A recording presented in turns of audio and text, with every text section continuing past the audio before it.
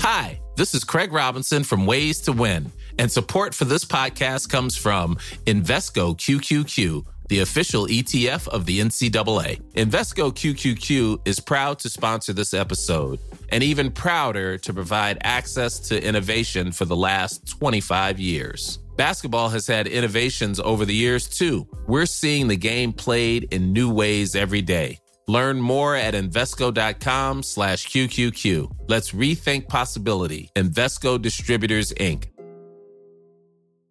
It's that time of the year. Your vacation is coming up. You can already hear the beach waves, feel the warm breeze, relax, and think about work. You really, really want it all to work out while you're away. Monday.com gives you and the team that peace of mind. When all work is on one platform and everyone's in sync, things just flow.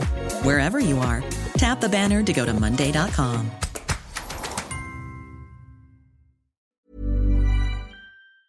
You're listening to Cork Today on replay. Phone and text lines are currently closed. This is Cork Today. Cork Today with JP McNamara on C103. Cork's greatest hits, C103.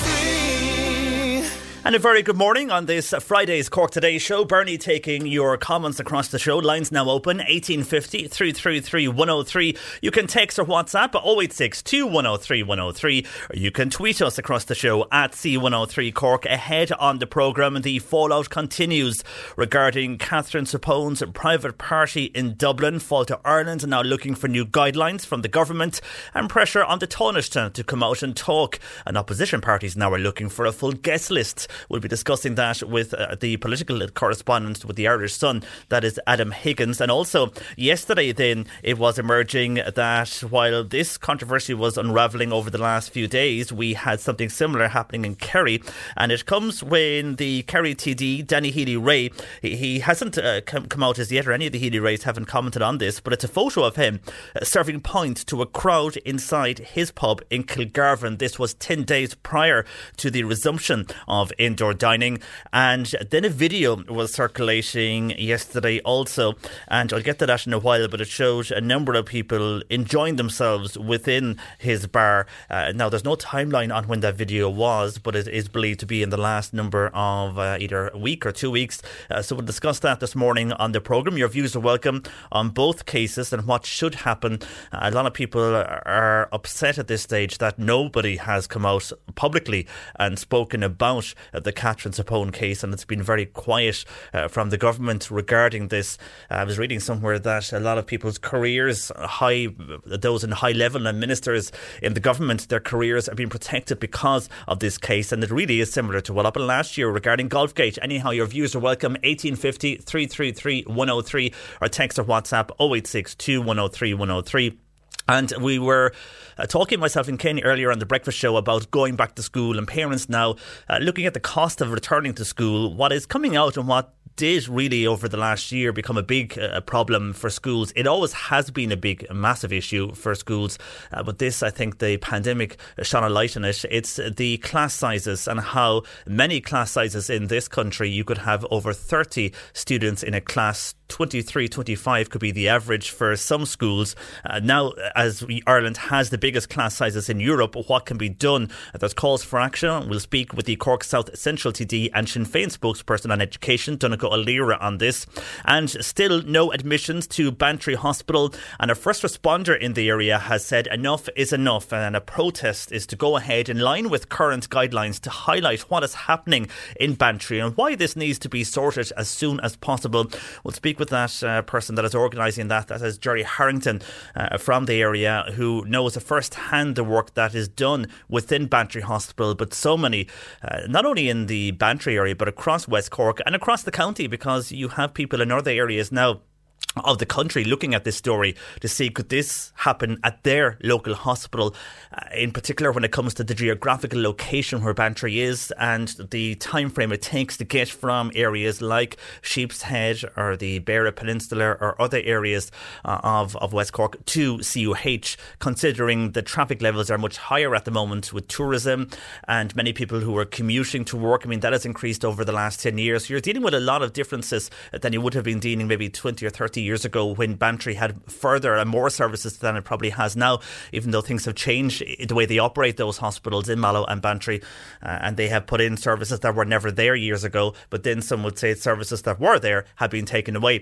So discussing that this morning on the programme. Your views are welcome.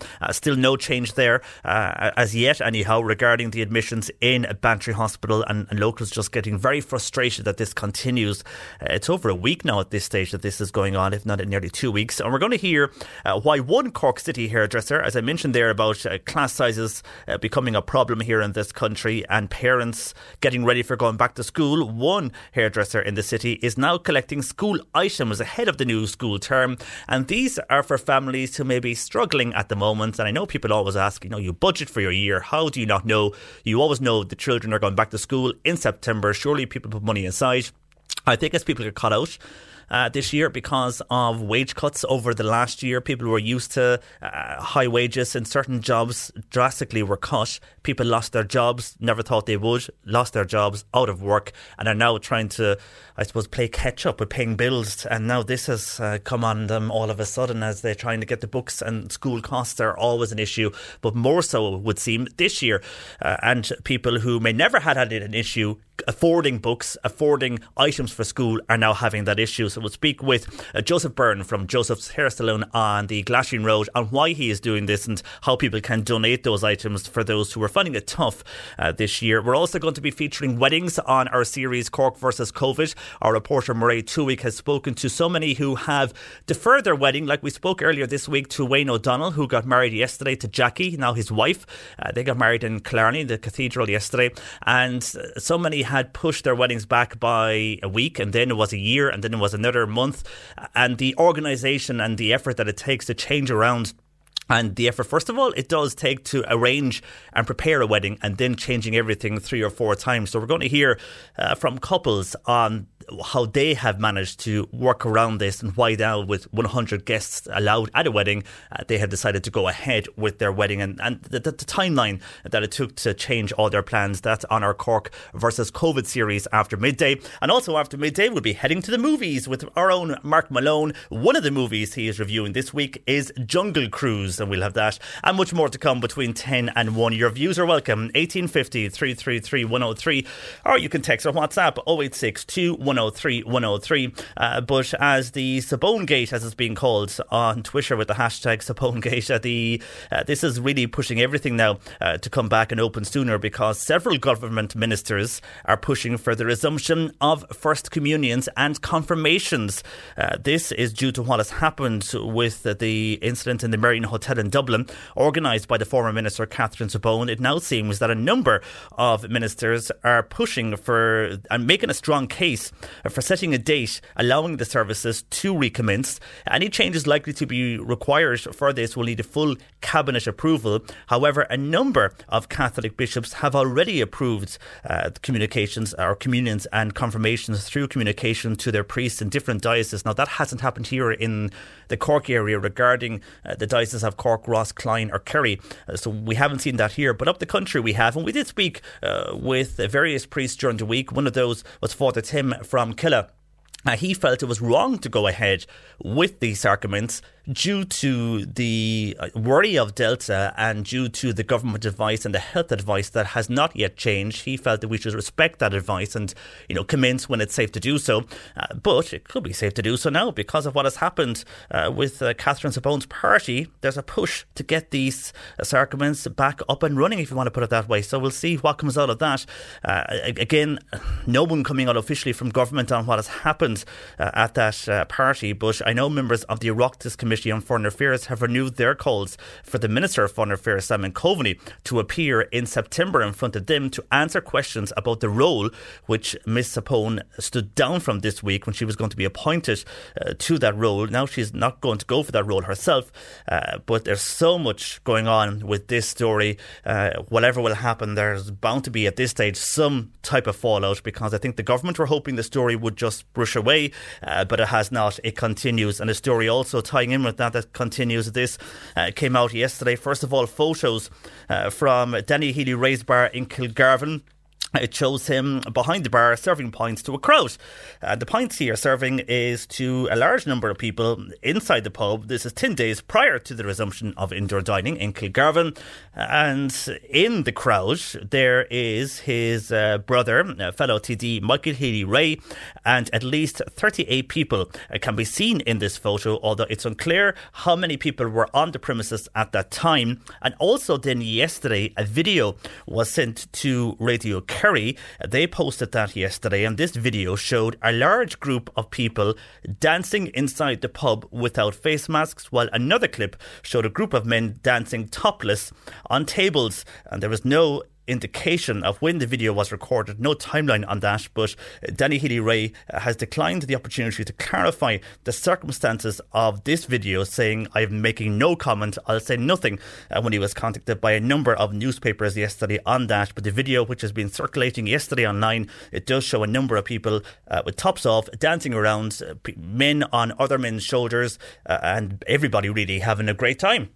And while people would welcome everybody having a great time, then other pubs are either not opening indoors, or others remain just outdoors, and other bars then that are open are adhering to the rules. So some feel it's unfair that certain bars are doing this when others are obeying the current even government guidelines. But what's your view on that? I mean, is it a slap in the face to those who are obeying everything going on? Or I saw some comments then on Twitter last night saying that, look, people are enjoying themselves, isn't it great? But then what if we saw before that enjoyment leads to an outbreak and somebody gets really, really sick? There's so much opinion on this. Your views are welcome. 1850 333 103, or you can text or WhatsApp 0862 103 103. Interesting to see if any of those will come out and speak today on both those matters. And interesting then, the government advice over the last number of weeks on outdoor gatherings. When we look at what has happened in Dublin, when now it seems 200 people can gather outside, and you can book out a beer garden or whatever outside facility you wish to book. That does look like you can do that now, even though Fáilte Ireland are still in negotiations with the government on this. If we just go back to a few weeks, on July 21st and look at the advice from those who offered the advice in government, we had the Department of Public Health in the Midwest urging people in Limerick and Clare and North Tipperary.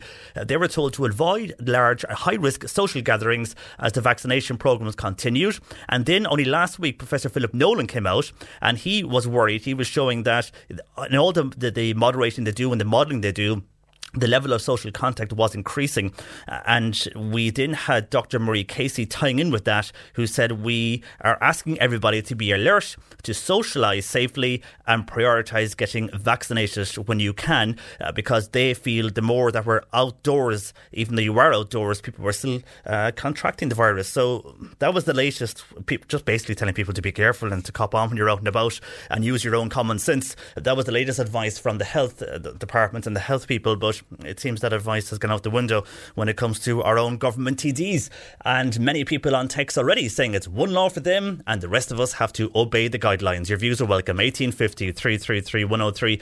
Text or WhatsApp 0862 103 103. A lot of TDs looking over their shoulders this morning, considering the news coming out. We'll get to those shortly. By the way, yesterday we had a massive response to our discussion on electric cars.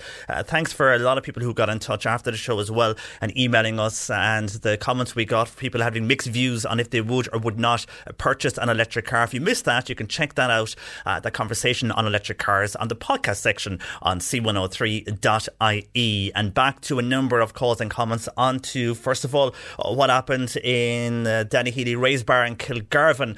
Mixed views on this regarding a number of people partying within the actual bar, and that photo, wedding photo of people within the bar, which was taken 10 days before indoor dining actually commenced. Katie is in North Cork. Katie says, I have a medical condition And I had been cocooning for the past year and a half, and she watched that video of Michael Healy-Rae's or Danny Healy-Rae's bar, and she says both of the Healy-Rae's have been shouting in the Dáil to allow pubs to open for the older people to be able to socialise, but the people in that video were not older people needing to socialise. Kate and her husband went to Kerry and went into a pub for dinner. She showed the COVID certs and was told there is no need for them, we don't have the equipment to scan those. Now the pub want to extend the opening hours, but in her experience they are staying open anyway, and she has heard from her own children that there is no table service in the bars as they don't just have the staff, says Katie in North Cork. And I know we've been getting calls and texts across the week from people saying that they know they've gone to bars whereby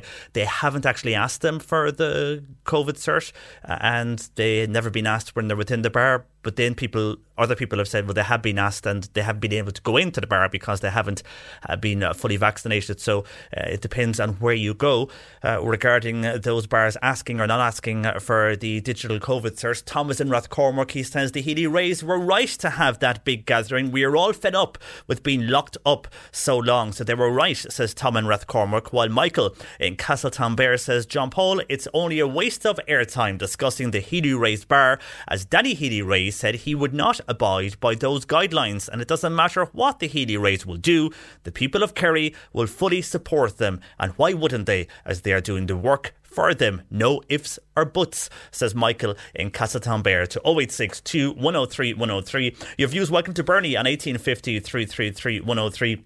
And we'll continue that discussion shortly on the Healy-Rae's, on Catherine Sapone and her party in Dublin. But up next, as we prepare to head back to the classroom, Ireland continues to have the biggest class sizes in Europe. But after the pandemic highlighting the problems this causes, there's calls now for action. We'll be speaking with Sinn Féin spokesperson on education, Donegal O'Leary, next. Cork Today on C103. Text or WhatsApp Patricia with your comment. 0862 103 103. Ireland has the biggest class sizes in Europe, and Sinn Féin spokesperson on education, Donegal O'Leary, has called on the Education Minister to tackle this issue with urgency. The Cork South Central Deputy now joins me. Good morning to you, Donegal. Good morning, Chick. And the pandemic, it really shone a light on classroom sizes in this country, didn't it? Yeah, well, look, I mean, I certainly was frustrated. I'm sure many parents and indeed school staff were at the challenges in getting schools back open after the closures. And obviously the closures were, I suppose, to some extent caused by the pandemic, and that's outside of our control to an extent. But the fact that reopening was so difficult and so late was because we had an education system that was underfunded, understaffed, and severely overcrowded. And we recently got figures that really highlight this. There's over 2,500 classes across the country with over 30 children. And, you know, in some of those instances, like, I mean, that's across about 1,000, well over 1,000 schools. And some of those schools, there were classes in Kerry, in Laois, in Wicklow, in Limerick that had 38. In Cork, there were 37 children in some classrooms. Like, that's a very unfair situation to put any member of staff in, but also the children. They're not getting the attention that they deserve. It doesn't ensure a quality standard of education. It is reducing the ability, despite everyone's best efforts. And I think, you know, it's remarkable really that we have such a strong education system given the oversized classes. But like, really, you're talking about 38, 37, 39 children in a classroom. Like, I mean, at times that can hardly be education at all. That's crowd control, you know. Yeah, totally. And you know, like, some kids will get enough attention in that context, those maybe who have maybe the greatest challenges or maybe the most gifted, but a lot of children in the middle will potentially lose out when there are that many children in the classroom. So, like, I mean, we need to be aiming towards the EU average is we're at about 25 or 26 when you average it out, because obviously there's a lot of very small classes too in small rural schools. But the average in the EU is about 20, and that's where we need to be getting to. And I suppose I was disappointed that what didn't happen in the context of the pandemic to tackle this, because it really did shine a light, as you say, JP.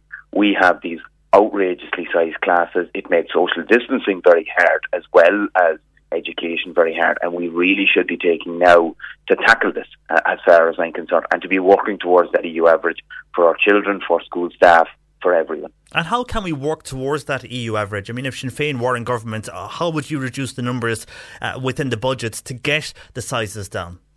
Well, I suppose there's a few things. The first thing is there's one or two things we can do this year. And I suppose the first thing is we believe that there is a need to reduce the pupil-teacher ratio, and that's by releasing additional staff into the system, and that costs money, and we'll be providing to that in our return of budget. We think it needs to come down by at least 1 point this year, and probably 2, I would say. But the other thing that I think, well, other than 2 things I think that need to be looked at. First is, in the context of COVID, we proposed a specific fund that accommodation and staffing could be that we do an audit of all the schools and identify the schools that are most struggling with overcrowding and social distancing, and that you create a fund that releases additional staffing and physical space to those schools, and that after an audit is done, those most in need get that additional support. But the other thing is this: we have an opportunity. I saw a headline in the Irish Times there about a month ago, and it said primary schools face oversupply of 13,000 teachers by end of decade. Now, my reaction to that is, no, that's not an oversupply. That's not a bad news story. That's an opportunity. And I think we'd be foolish to let that opportunity go past. So we have a demographic bulge. We have a lot of primary school children at the minute, and that's going to move on. We can reduce the pupil-teacher ratio at primary schools if we decide that the extra teachers who are coming into the system aren't, going to be redundant, or they're not going to be an oversupply. They're going to be put into schools and ensure that we get class sizes that make sense, that are fair to people, because there are so many schools across the city and the county that have enormous sized classes, and they're under very severe pressure, and it's overcrowded, and it's not right. And while that all sounds fantastic, I mean, when we mentioned this, the government TDs, they all will look at that and agree with you, but they said the budgets then aren't there. So how is there a way you can work that within the existing budgets if governments will have to pay so much back following this pandemic? Well, you see, the challenge that I foresee coming here isn't necessarily a budgetary issue as it pertains to primary school. It is, I think it's about some of the difficulties that we face at secondary school, okay? So these figures are primarily focused in relation to primary school. Now, what I think some people in the Department of Education would like to do is they're talking about an oversupply of 13,000 teachers. They say, okay, well, we'll send that to secondary, even though the training and the approach and how you get into secondary teaching is very, very different. This is what's projected to come through the primary school teacher training colleges, your Mary I's, your Marinos, your St. Pat's in Drumcondra. So what we would be proposing to do, that it is cost neutral if you keep those for the primary school system, if you keep all those teachers who are coming through the primary school training system in the primary school system, you can get this pupil-teacher ratio down to 20 to 1 at no additional cost. Now, what you do need to do as well as that is tackle the retention crisis that's there in secondary. So we shouldn't be trying to shift, because I think it will mean that primary school classes will remain enormous. We shouldn't be trying to shift primary school teachers into secondary. We should be trying to ensure that we can keep the primary school teachers that are leaving the system. We are losing physics teachers, we're losing science teachers to industry, we're losing language teachers to other jurisdictions. A lot of that is due to the issues around pay equality and the fact that a lot of newly qualified teachers are on much lower rates. But a lot of it also is to do with the fact that teachers are struggling to get contracts of indefinite duration, get enough security and get enough hours. So I believe that can be tackled, especially in those subjects that there are problems in, such as the languages and such as the sciences, and we focus on that as its own problem rather than trying to patch it up with this supply from primary school that really should be focused on, getting rid of classes at 37, getting rid of classes at 36. It's insanity. It's not fair on the teachers and it's not fair on the students. And I think anywhere else in Europe would think that it's absolutely insane that such a developed and, let's be honest, I suppose, wealthy country in a global context has such size classes. True, and it's very hard for any teacher to be fair to everybody when you have that level in a classroom or that many people in a classroom to give everybody the same equal time when there's just so much going on. Before I let you go, 2 other items I want to ask you about, Donncha. First of all, I know last night your party launched the vacant home strategy to bring houses that remain boarded up in many areas of Cork or empty back into the housing stock. A lot of people would say, why are we building all these extra houses or trying to get planning permission for other new housing estates when you might have a main street in a town that has 6, 7 or 8 buildings idle? Is this what you're targeting? Absolutely. Look, I think we need both, right? So, whether we look at our cities or our towns across the county, what is needed, yes, is new development, and that will be around the edges of the towns as well, and in the city it will be in the north and south docks and places like that. But realistically, what we need to be doing is, if you look at the city or any of the main towns, where is dereliction? It is in the historic spines of these towns. And there are some of the old streets that might have been shops or businesses and things like that. What we want to do is we have a series of proposals. Some of it's around a vacant sites levy. Some of it's about the city and councils being more aggressive in the use of their powers in the Dereliction Act, in compulsory purchase orders.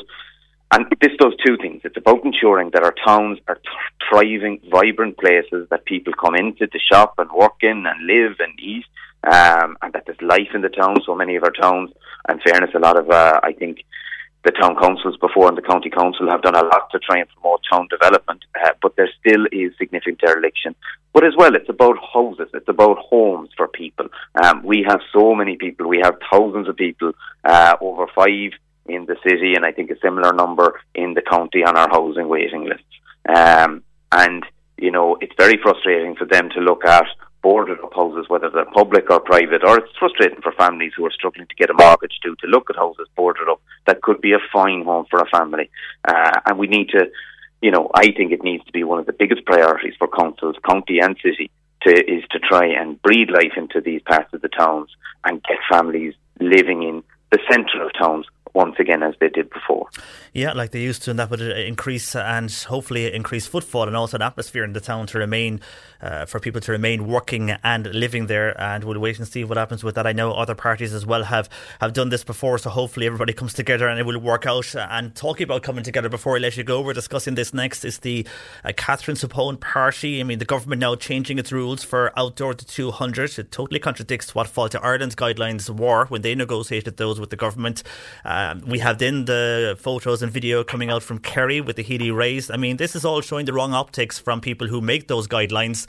And yet you say to the public, you need to do this, but yet something else is happening behind the scenes. I mean, I know your own party leader, Mary Lou MacDonald, is looking for a full list of those that attended the Catherine Zappone party. Do you agree that the wrong optics are going out here regards what has happened, not only on these parties, but everything regarding politicians across the last 2 years?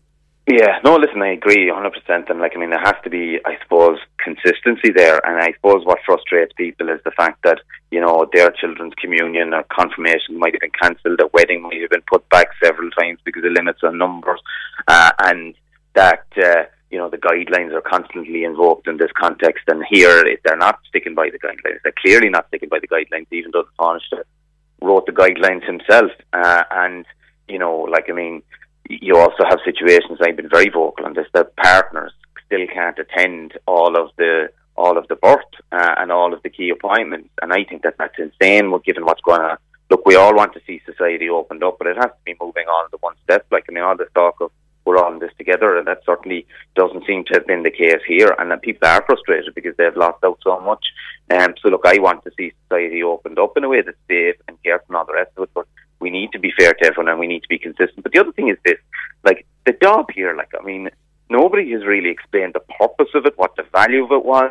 And the LTD is trying to talk about making a mountain out of a molehill. It was 12 or 15,000 euro. That's all they were kind of saying. And really to an awful lot of people, that's a lot of money. That is a lot of money. And what is the purpose of it? And she approached the government and they created a job for her. And for me, that's one of the worst bits of this. What is that all about? That a former minister can just go to government and say, listen, I have an idea here for a job, what do you think? And they just go and do it. They don't interview anyone else, they don't advertise it, they just appoint them. That's wrong, Yeah, and it shows the cronyism that existed many years ago in the 80s is still alive and well, unfortunately, in the noughties. For the moment, Donncha, thanks for joining us this morning. That is Cork South Central and spokesperson for Sinn Féin on education, Donncha O'Leary, and that issue on those parties we'll discuss next. It's Cork Today with you until 1. John Paul McNamara in for Patricia across this week and next week, and your views are welcome. Bernie takes your comments on 1850 333 103, or you can text or WhatsApp 0862 103 103. You can tweet us at C103 Cork. Still to come, no admission still at Bantry Hospital. Many concerned and frustrated in the West Cork area over this, and now our first responder has said enough is enough. We'll speak to him shortly on a protest that is going to go ahead this Sunday in line with current government guidelines when it comes to organising certain things like this and health advice, but many feel it's time now for action, otherwise this will continue. And also later after 12:30 we'll head to the movies with Mark, and one of the movies he is reviewing this week is Jungle Cruise. That and more to come between now and 1 o'clock. But back to calls and comments on various issues we've been discussing this morning, and something that we were discussing yesterday on the show as well. From a number of people who were on to us to do with the digital COVID cert helpline. People were ringing this and getting no answer. I know we had a caller, Dee, earlier on in the week who spent an hour and a half on the phone. Eventually she did get through to a person and everything was sorted for her within 10 minutes. And yesterday another health worker was in touch with us who was on annual leave, and she was waiting over 2 hours on the phone, hearing the same music and the same message for 2 hours. And at that stage when she was on to us, no one had answered the phone, and it seems that nearly 90% of all calls made to that helpline have not been answered over the last 2 weeks. The Department of Health, they opened this call centre in the middle of July, and this was following the resumption of international travel and the launch of the EU certificate. And just 24 hours after that helpline was opened, it was forced then to open a second line as it emerged that the first phone number was not able to withstand the number of calls they were receiving. Now, it seems that over 250,000 calls have been made to the call centre since July 19th, and just 11.5% could speak and get through to an operator.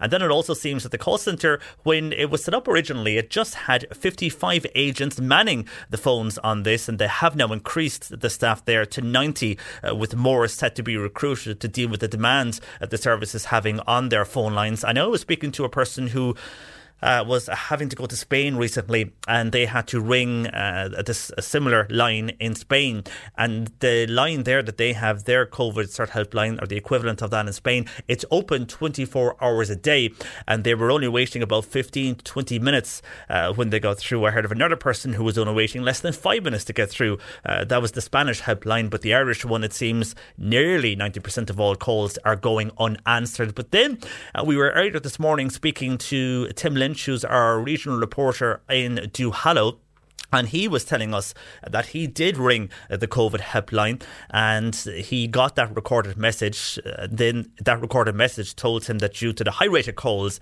they had a new number. So he rang the new number, and the new number that we gave out, it is 1-800-807-008. And when he rang that number, he got through in a few minutes. And the reason he was ringing is because of the name on the COVID cert. And when he rang, he explained this to them. They sorted the problem for him. And the new COVID cert was emailed to him the next day. So everything was sorted within a day for Tim.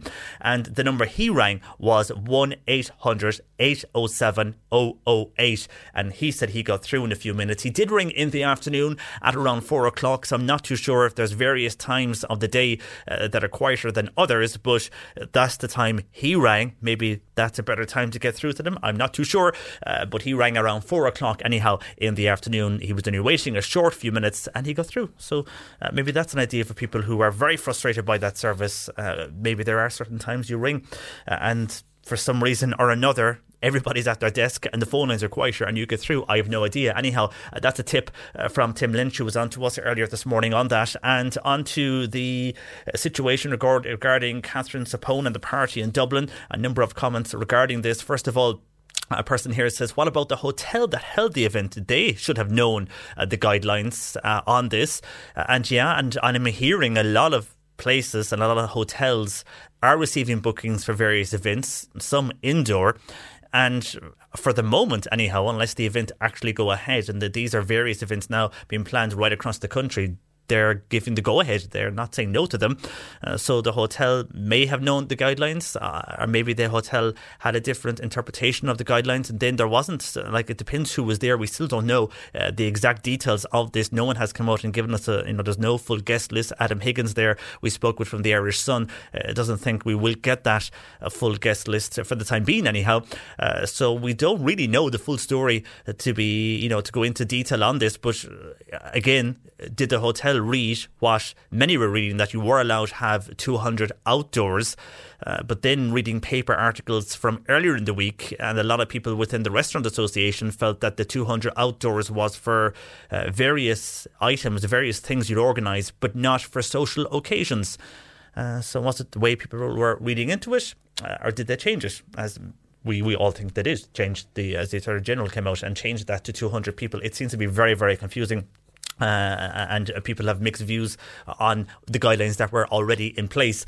But the hotel, the hotel haven't really come out either on this, I think, as yet anyhow. But we don't know exactly what went on there.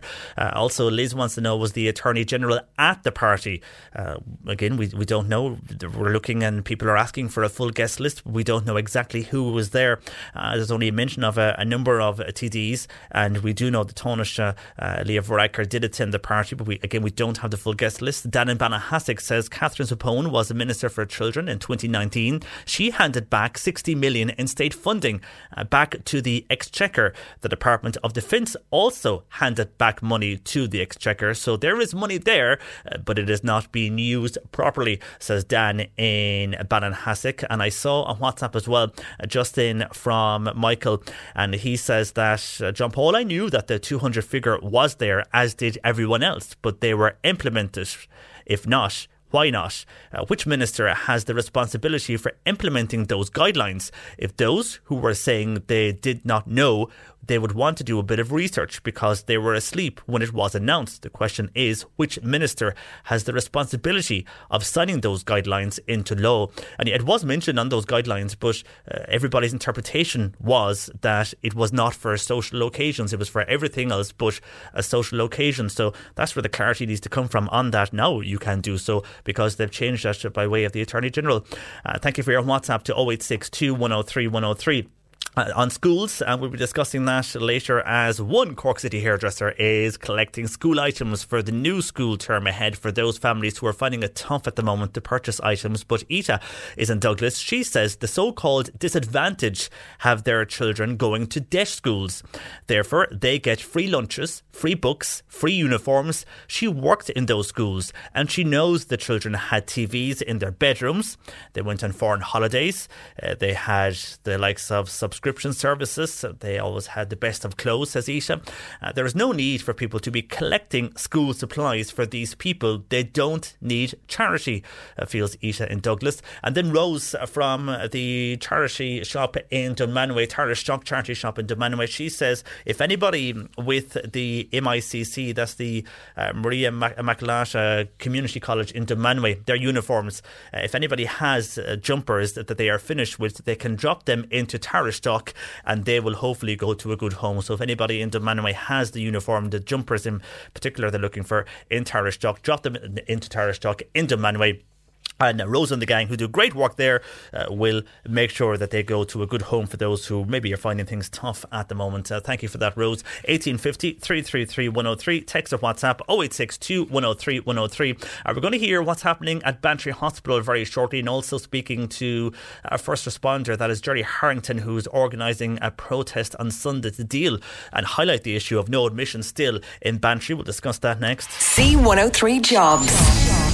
And on our job spot for today, we have opportunities for a tyre fitter wanted for Kanturk.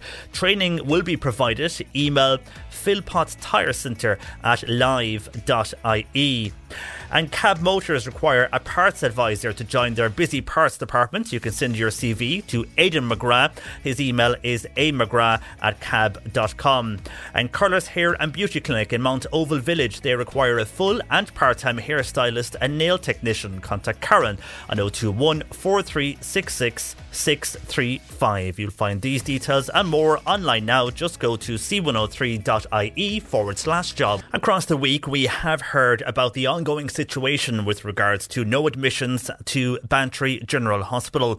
Statements from the South by Southwest Hospital Group suggest it will be September before the situation could be sorted. Many in the West Cork area are annoyed this happened in the first place, leaving an area the size of that region without admissions at a local hospital.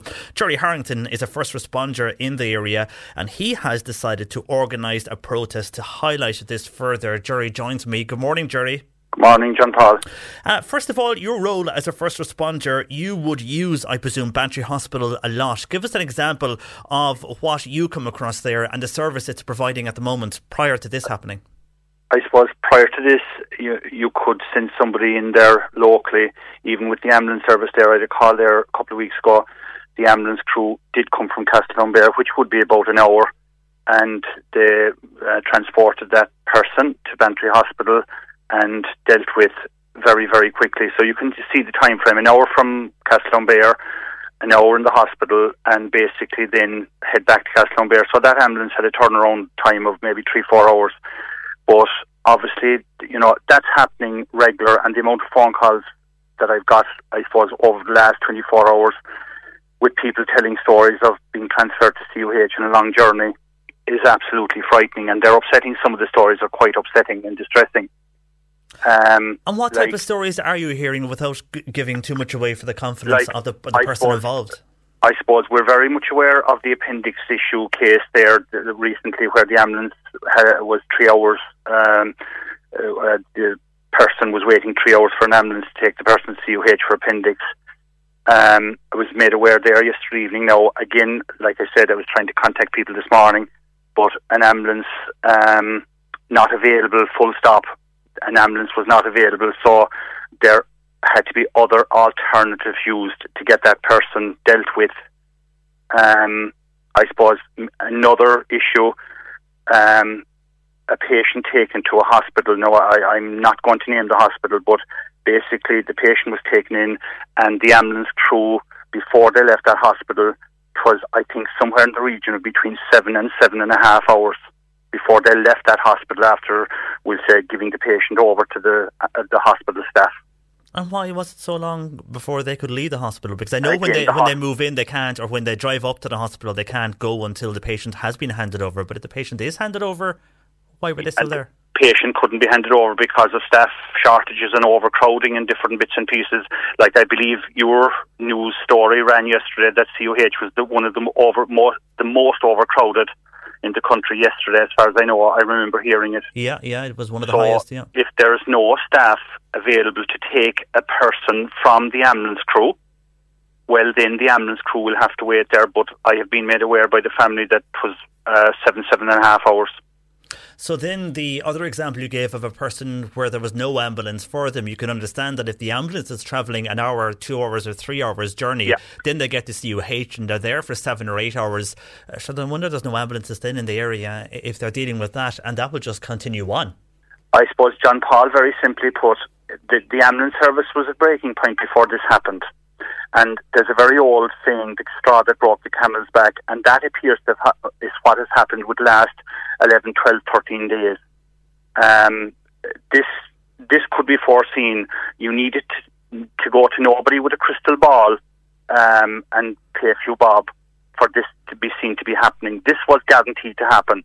It was being highlighted by everyone. The expression, the dogs in the street knew it, but it just took this incident, and obviously, like, the other challenge as well, the ambulance, and I would love to find out, the ambulance service is under pressure, so possibly in West Cork every day there's not a full complement of staff because maybe of holidays, which everyone is entitled to, and maybe somebody ringing sick, and they were already in trouble with that, and now all of a sudden this has been put down on top of them as well, where you would go to Bantry Hospital, you'd be assessed in the MAU, and they decide then whether it was serious enough they'd keep you, and therefore then the ambulance remained in West Cork for, we'll say, the more serious incidences involved. And Jerry, you're very aware yourself over the last number of years from your own role there with the first responders, family and more, the significance of a hospital in that location. I mean, the local GPs have made a plea that lives will be lost if we continue with changes like this to the service. I'm sure you agree that we will end up in a situation whereby people will die unnecessarily unless they can access a service like that provided within Bantry. It will happen. Like, do we need a tragedy for it to actually people to wake up? Like, we're all very much in, and CU103 is absolutely great coverage on, we'll say, the Olympics at the moment. Like, I was thinking this morning, you know, Bantry Hospital staff, you could give them all gold medals for care and competence and everything. But if we were giving out gold medals for incompetence, I wonder where would they go? Yeah. It's a very... It came across my head this morning. Like, it's frightening to think that we're having, I suppose, to fight for something. Just something that came across a Facebook page the other day. There was a cat injured in Bantry, and there was Facebook posts went up, and the amount of feedback on how to deal with the injured cat. And within a very short period of time, there was a vet on board, and the cat got dealt with, and the suffering of the cat, and the cat had been treated successfully in the whole lot.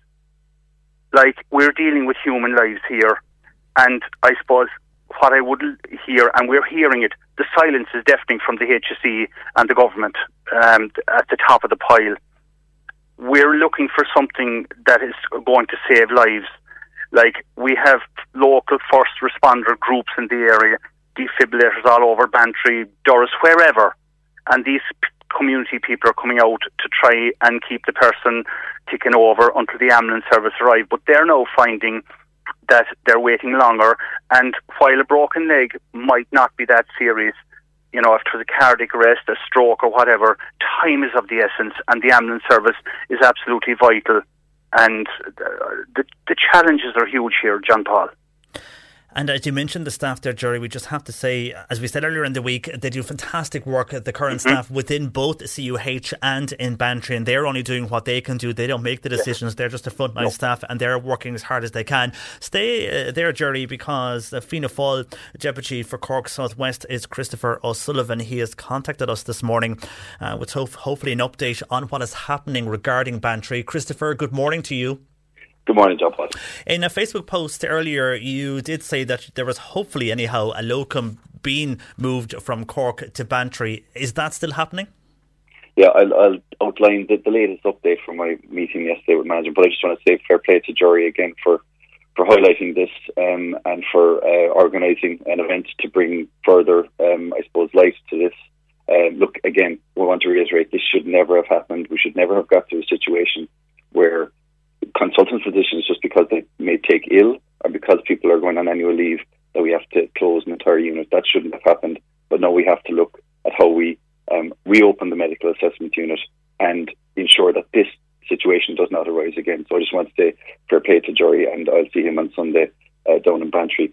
Just in relation to the latest updates, I met yesterday in Bantry Hospital with the management of Bantry Hospital. Obviously, I wanted to highlight to them the seriousness of the situation. Trust me, they are very, very well aware of how serious this is, and they want to find solutions to it urgently. So I guess there's a short-term solution and a longer-term solution is what is underway at the moment. In terms of the short-term solution, so today in Bantry, a locum consultant physician will start in Bantry General Hospital. However, I need to point this out. This still does not solve the problem because of annual leave and because of another physician going on annual leave today, that still only keeps the amount of consultant physicians at 2, okay? And it's very clear from the HSE and from management, in order to reopen the medical assessment unit, they want to have 3 consultant physicians in place. So we need that extra consultant physician. Again, there is a plan underway. There is a consultant physician that they've identified in the Mercy Hospital in Cork that the HSE and the management of Bantry Hospital are trying their level best, and I've even contacted the Taoiseach myself to do his best to intervene in this, to ensure that consultant physician would come down in a locum setup in Bantry so that we can get the amount of physicians up to 3, and once and for all, we can open the medical assessment unit. And I guess then, following on from that, once we get it reopened, We can't have a situation where someone goes on annual leave, our consultant physician takes ill, and we close it again. That would be horrific and terrible for the people of West Cork. So there comes the long-term plan. And in the long-term plan, the update yesterday from management was that on the 23rd of August, 2 consultant physicians will be coming over from Portugal, a husband and wife consultant physicians, to begin in Bantry on the 23rd of August, due to begin on the 23rd of August. And in that case then, that should give security to the opening of the medical assessment unit. And then further on from that, there will be another consultant physician joining in September. So that will bring the total from 3 consultant physicians, as I said to you earlier in the week, John Paul, up to 5.5. So we should not have a situation where, because people may take well-earned annual leave, or because one of the consultant physicians takes ill, that we lead to a closure of the entire unit. So that's the long and short-term plan, but I just want to reiterate, fair play to Jerry and the community there at Banshee for highlighting this. It's not good enough. It shouldn't have happened, and we have to ensure that it happens again. And all of this, though, depends on that consultant from the Mercy moving to Bantry. I mean, what if we get a situation whereby, they don't decide to move, or they find the journey too long? Jewelry isn't a gift you give just once. It's a way to remind your loved one of a beautiful moment every time they see it. Blue Nile can help you find the gift that says how you feel and says it beautifully, with expert guidance and a wide assortment of jewelry of the highest quality at the best price. Go to BlueNile.com and experience the convenience of shopping Blue Nile, the original online jeweler since 1999. That's BlueNile.com to find the perfect jewelry gift for any occasion. BlueNile.com. Ryan Reynolds here from Mint Mobile. With the price of just about everything going up during inflation, we thought we'd bring our prices down. So to help us, we brought in a reverse auctioneer, which is apparently a thing.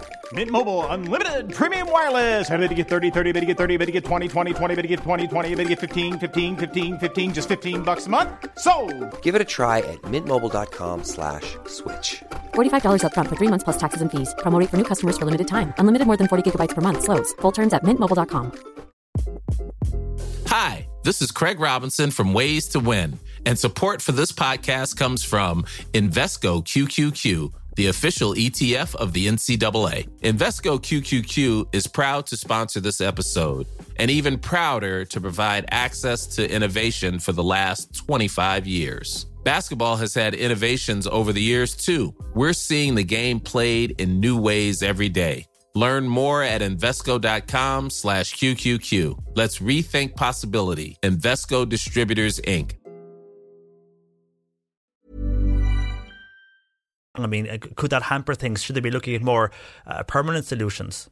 I've outlined the permanent solutions in relation to the Portuguese consultant physicians and the extra. That brings it to 4, though, doesn't it? That would bring it up to 5.5 full time when the existing consultant physicians come back from annual leave and from illness, which is what has led to this situation, along with peak annual leave.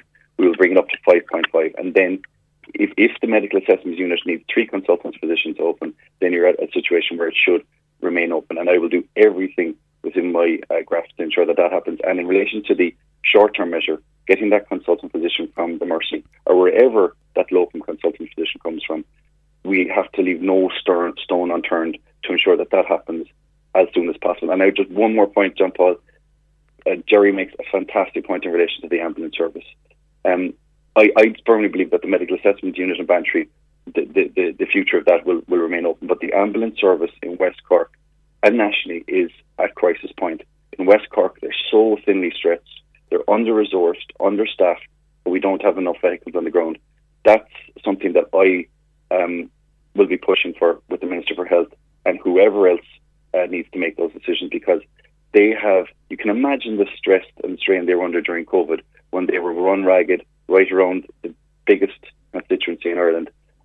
Huge stress and strain, and it's not fair on them. And that's something I think I would love to see highlighted at Sunday's protest as well. Okay, well, so looking at the staffing, so with the current consultants based there and the new ones that are due, you're looking, as you mentioned earlier in the week, the 5.5 situation. Jerry, you've heard what Deputy O'Sullivan has said there. I mean, does that bring some relief to the likes of you involved in first response? John Paul, unless you see it on the ground, promises are being made. But unless you see something, no, there's a lot of possibilities, like the 23rd of August, 'tis over 2 weeks away. There's a lot of hours and days and nights. And I just pick up on something Christopher said there, West Cork. We're also looking at a huge chunk of Kerry as well. I got a phone call last night from a person in Kilgarvan about 11:30, and the words that person used, that's our hospital. So we have to be very, very mindful that people in Kerry are in the same boat as what we are. And, we need actions, and while we're being promised, I hope it happens, and I really hope that these people arrive from Spain, Portugal. But we need somebody on the ground there today, because the stories, like I said, are coming out. Like, families rang me yesterday, and like I said, if you leave Bantry and go back to the very back of Castletownbere, there's a lot of miles between there and, like I said, and Bantry. Like the point I made a little bit earlier to John Paul there, the Castletownbere ambulance came down to a call that I was dealing with. That meant the community, the fishing community, farming community, the people, the holidaymakers in Castletownbere, Iries, Allihies, were without an ambulance at that stage for at least a minimum of 4 hours. And that's a long time, because I have a lot of texts coming in, summed up there by this person who says, regarding Bantry Hospital, the increased pressure now, and I'm sure you're seeing this, Jerry, as you mentioned there, from tourists, is coming also from the increased influx of people and staycationers and other tourists. And it's important to recognise that on the busiest weekend of the year, that this was let happen. August, as we know, Jerry, is the busiest month for tourism.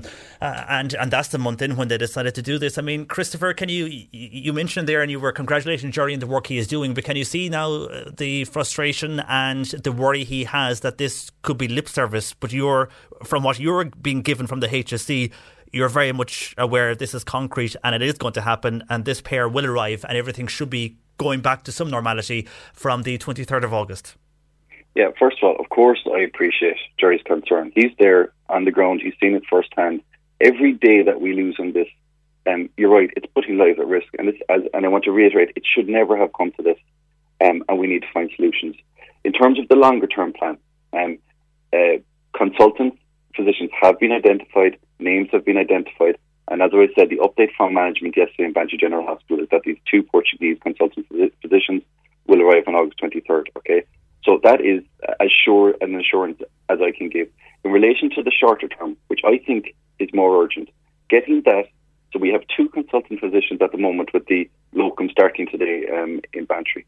Getting that extra locum consultant physician to fill the vacancies left by annual leave and by illness, that to me is the crunch point here. That's an assurance I can't give, but the only assurance I can give is that I will do everything in my grasp, dealing with the HSC, the management, the community on the ground, and the Taoiseach and the Minister, to ensure that extra consultant physician is secured on a local basis as soon as possible. And when you mentioned the Minister for Health there, Stephen Donnelly, and Taoiseach Micheál Martin as well, I mean, they will be well aware of the fight over the last number of years regarding Bantry. It does seem every 4 or 5 years we have to have a conversation like this, or there's a protest to save some type of service within that hospital. Is the fear, and I can see where Jerry and others are coming from, even though you've got this clarification, the fear is that, for example, if one of those or both of those consultants were to leave again this time next year or after Christmas, could the situation that we have now arise again? I mean, how do we combat that? That's where having those 5.5 consultant physicians in place provides that bit of a buffer. So if we're down around 3-4 consultants, there is a fear. That's not enough to provide a buffer where if people retire or leave on annual leave, then you lose that. The other concern, and Jerry will be well aware of this, is the provision of a consultant anaesthetist. That is absolutely vital, and it underpins the 24-hour acute emergency access. That's something that at every conversation I have with Minister Stephen Donnelly, I'm trying to find a solution that we have cover in terms of the 24-hour anesthesiology. Without the anesthesiology, you can't have those services in Bantry, and again, you'd be leading to a situation where the medical assessment unit is being bypassed. That is a concern. So right across the board, right across nationally, there's a recruitment crisis in terms of consultant anaesthetist and consultant general positions. So those problems need to be sourced. We can't have situations where annual leave or people taking ill leads to a situation where a unit is closed. It's not good enough. Totally, you can't close a hospital because of that. Jerry, in the meantime, though, we know the situation will continue. That is why you were organising this protest, and also to highlight, that this can't happen again. Obviously, within current government guidelines and health guidelines, when is this protest happening? It's happening Sunday at 1 o'clock in the square, and what we're doing is we're gathering together and social distancing, masks and current guidelines being followed, please. I would appeal to people, and we're marching to the hospital, Bantry, and we're turning and we're going back down to the square again. And again, like I said, if people have high-vis jackets, please bring them, and masks are vitally important as well. Like I said, marches have occurred all over, and they have managed within social distancing, so that would be very, very important, because we don't want to put any more strain on their doctors or the hospital service than already is there. Like, I suppose, John Paul, you saw the photograph, I think, from the Bantry Medical Care Centre with 2 ambulances lined up, taking people taking people further afield, I presume to CUH. Like, that's a very worrying picture, and you've said it yourself, we seem to be here every so often fighting for what should be already in place. Like, we knew in 2018 this was going to happen, and there seems to be no kind of joint up thinking or forward planning. If you go on a holiday next year, you're going to plan it this year. If you'll plan where you go and you'll plan your passport. But this seems to be firefighting the whole time, and 'tis the people, Bantry, West Cork and Kerry, are suffering. Will there be a loss of life? I hope not, but I fear, that it could happen. And to be fair, it should be across parties. There should not be politics played with health. And that's the one thing everyone should be singing off the same hymn sheet. And I know Christopher, Michael Collins and Holly are hopefully all 3 will be at our function on Sunday. But it should be cross-party. Health, it doesn't show a problem like whether you're 20 or 40 or 60. It doesn't show any differences between age. People do have heart attacks, strokes, cardiac arrest or whatever. And that's what our hospital is there for. And it has been an amazing hospital over the last number of years, 30, 40 years, going back to, we'll say, the late Dr. Baker and Dr. Mulcahy and Dr. McCoy, without, just thinking of those 3 people. And, we need to have a permanent solution. And if somebody is on about leaving, that needs to be dealt with then immediately, not leave the person go and wonder then, what do we do now? True, and it's, as you say, it's something that keeps coming up, and we can't have this situation repeating itself every 4 or 5 years, which it has done in different services within the Bantry Hospital, but also in other local hospitals like Bantry across the country. Jerry, for the moment, again, Sunday, 1 o'clock, with social distancing in mind at the square in Bantry. Best of luck to you all on that, and we'll catch up with you on Monday and find out how things are going at the moment in Bantry and how the protest went. And Christopher, thank you for joining us as well this morning on the programme. John Paul, I might just say one word. Obviously, the community way, we're mourning the loss of a very larger-than-life character. We do, so, Father Khan, we spoke about him earlier in the week. Yeah, you could fill programme after programme about him. You could. And I suppose I just wish condolences to the Cronin family as well, because he's being laid to rest in his beloved parish tomorrow. And also sympathies to the Mark Wills family as well, because obviously it's just a very, very sad tragedy for both communities. It is indeed, and we remember both of them and their families today. For the moment, Jerry Harrington, thank you, first responder. Thank you, Jerry. Jerry Harrington there, first responder in Bantry.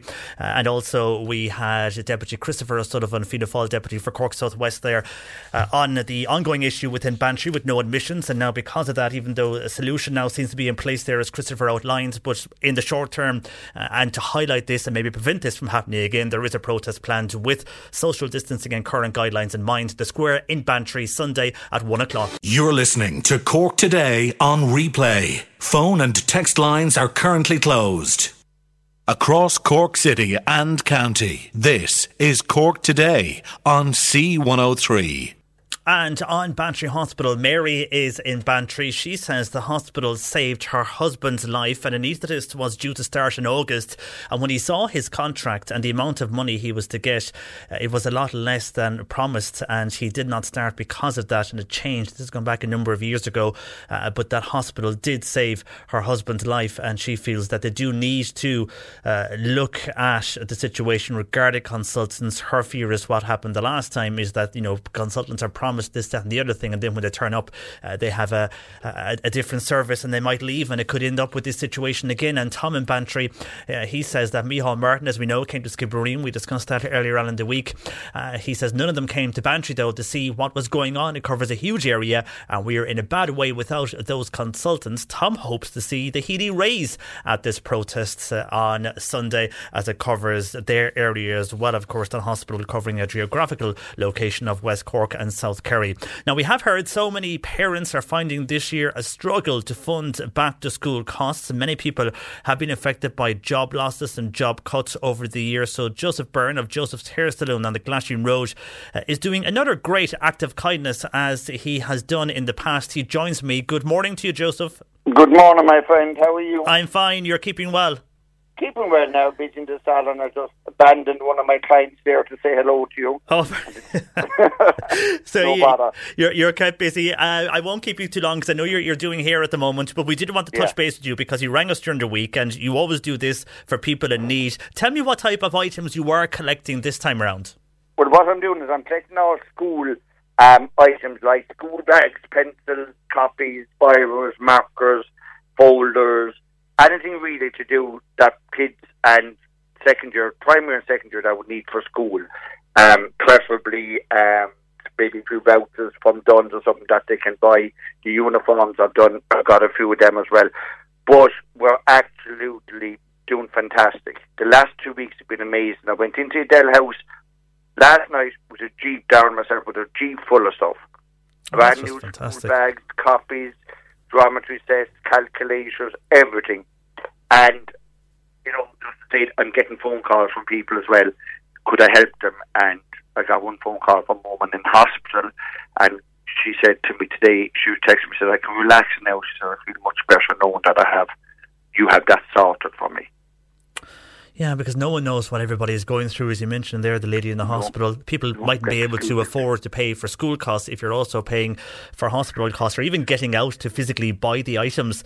And I mean, a lot of this is to do with people who are going back to school, and the last you want, Joe, is students in a classroom feeling embarrassed because they don't have a copybook or biros or whatever they need. Absolutely. It happened to me when I was a kid. I didn't have the school bags, I didn't have things like that in the country. We just had a bag or a plastic bag or whatever, and you get a bit of a slagging for them, So there is kids out there, and especially kids from domestic violence situations that are in Adele House and Conley Refuge and different places that will need the stuff and are getting the stuff now at the moment. But there is a lot out there that needs our help. I'm getting texts on Facebook. Have you any copies left? Is there anything I could get off? You know what I mean? From a mother now yesterday with 2 kids, a boy and a girl, and I said, what age are they? No problem. We have it all set up for you. And it's I know we do the Easter eggs and selection boxes, but this is something which is great. But this is something now really that kids need, and I think parents need just the pressure off them. And that's what I'm doing a bit early, that they can relax now. We have loads of stuff. That woman from the hospital can think about and get recovered rather than thinking about the kids, And I know we've got a few calls this morning saying, surely parents should budget for this. They know we all return to school at the same time every year. But we have had calls from people who, were in very well-paid jobs, who had massive pay cuts due to the pandemic, lost their jobs, weren't sure how to deal with life with their jobs being lost. And then, as you say, people who were living behind closed doors in situations with domestic violence that isn't really public knowledge to anybody else, only themselves. Absolutely, and that is a big thing, and people don't realise there's a Den House after the big extension. It's sad to say they have to extend it for domestic violence, and there's kids in there that might leave their house tonight, leave with nothing, you know what I mean, and can't go back to get a few things. Also, what we're doing is a few haircuts for kids that we're going back to school. Nobody will know the situation, not even my staff. The child, the mother will have vouchers, and they'll come in, get the hair done, and they go back to school all sharp and the hair done like every other kid. And looking That's well something is important. Yeah, it is. It's it's a small thing to do, but I can't believe the response of what people are dropping me in. Study set of pencils or markers or say copies. Unbelievable, it's such a need. I didn't realise how much so until I started doing it. Yeah, and it is this year, and I think people have been in a situation whereby they never found themselves in this before, and a lot of that, as I said, is to do with what we mentioned there, with unfortunately domestic violence situations and job losses. So if people want to contribute, Joseph, how do they? Is it just drop items into the salon? Just come in, drop into Joseph's, Caroline, Vicky, all the girls up there, and they'll accept stuff, and we have little stores when we put it all in. Into Del House, then Katrina Penny Dinners, and anybody that phones me as well. We have a few bags now with names on them to give people next week. Great stuff, and businesses and doing you know, well. You know what? You just think now, a little child now come up from a Del House, something like that, coming out getting a wash cut and blow dry at Joseph's. They're going to feel great, Well, of course, and they're going to feel part. They're going to feel they're not poor. This kind of thing. I think it's very, very important, and I love doing it. It is, and it makes them feel better going back to school, an extra bit of confidence for them. Before I let you go, business is good, considering you were closed there like everybody for the first few months of the year. Wonderful. I like Leonardo da Vinci inside now. I'm doing artistic work there. Anybody that wants a different cut, you know where to come, Joseph's, because I get my good days. Today is a good day. That's come good. to me next week then, and I'm a disaster. So always ring to see what kind of a humour he's in first. Check the mood first, though, before you go cutting the hair. Do that to say, what do you like today, guys? Well, look, thank you for everything. Thank you, all Joseph. your listeners. You're amazing. And best of luck with the collection, and best of luck with the hair there for that lady you're doing at the Cheers. moment. Thanks Chat to you a lot. soon. Bye-bye. Bye-bye. Joseph Byrne there from Joseph's Hair Saloon on the Glasheen Road, doing great work there. You can drop in items if you wish to donate to him on his salon there on the Glasheen Road. Shorty will be going to the movies with Mark Malone, and in our Cork versus COVID series we'll be looking at weddings going ahead now, as the number to attend jumped to 100 yesterday, but a lot of calls and comments in on the various issues we've been discussing across the morning. First of all, Chris is in Mallow, and he says, JP, I wonder if you have a breakdown of where the almost 1,500 cases of COVID was announced yesterday, or where they occurred. Well, I don't have the full breakdown of yesterday's figures. What we have is the number of COVID cases in the last 2 weeks, and a 2-week figure. And for Cork here, for it comes, and as you would have known during the height of the pandemic, we broke them down each Friday here in the show when things were in a really serious situation, maybe towards last March, and again when there was an outbreak last Christmas and last January. So I can tell you on those figures, which are the local electoral areas here in Cork, going on the last 2 week, the figures are that for Cork City South Central, they reported 172 cases and a 14-day incident rate of 448.8, with the national average at 372.6, meaning that's above the national average. But then in the county, that would be the highest in the city. And in the county, the Macroom local area, that's reporting 116 cases in the last 2 weeks. In August the 2nd, the incident rate there is 314.8 per 100,000 people. So Macroom, one of the highest in the county when it comes to those new cases, and Cork City South Central in the city area, and the lowest in the county area seems to be the local electoral area for Mallow, 28 there in that area. So that's the local lie of the land, but that is going on the latest 2-week figures that we have here. And of course all that information is available to anybody if you go and just search the COVID-19 data hub or data portal on a search engine, or find that via the gov.ie or hse.ie websites. Hopefully that helps you there, Chris in Mallow. And on Bantry Hospital, a massive reaction to this. Here's a selection of the comments regarding the situation that continues at Bantry ahead of that protest that will go ahead, adhering to current health guidelines, Sunday 1 o'clock in the square in Bantry. Hi John Paul, isn't it amazing how fast the Micheál Martin, our Taoiseach, turned up to Skibbereen to be photographed with our Olympic heroes, but his head is in the sand when it comes to Bantry Hospital, says a texter. And Heidi says, it's about time, John Paul, the likes of us, the people in West Cork, started to voice our concerns at how we are being treated by the HSE HSE. And the other incidents regarding by the HSE in Bantry. Bantry Hospital is a good hospital. We that live out in rural areas need our local hospital. It will save lives, and well done to the likes of Jury and also Deputy Collins to bringing this to the forefront. We need this hospital 24/7, not when the HSE can say when we can avail of it. Consultants have been in short supply to Bantry Hospital for a long time now. The HSE knew this, says Heidi on WhatsApp to 0862 103 103. Also on WhatsApp is Michael, who says nobody in Bantry or the catchment area of it, likewise the Beara Peninsula, should have to wait an hour for an ambulance to arrive. There is an air ambulance service available, and if that cannot handle the demand, then we need another air ambulance. You cannot put a price on life. And then Michael says the road ambulance can only do so much.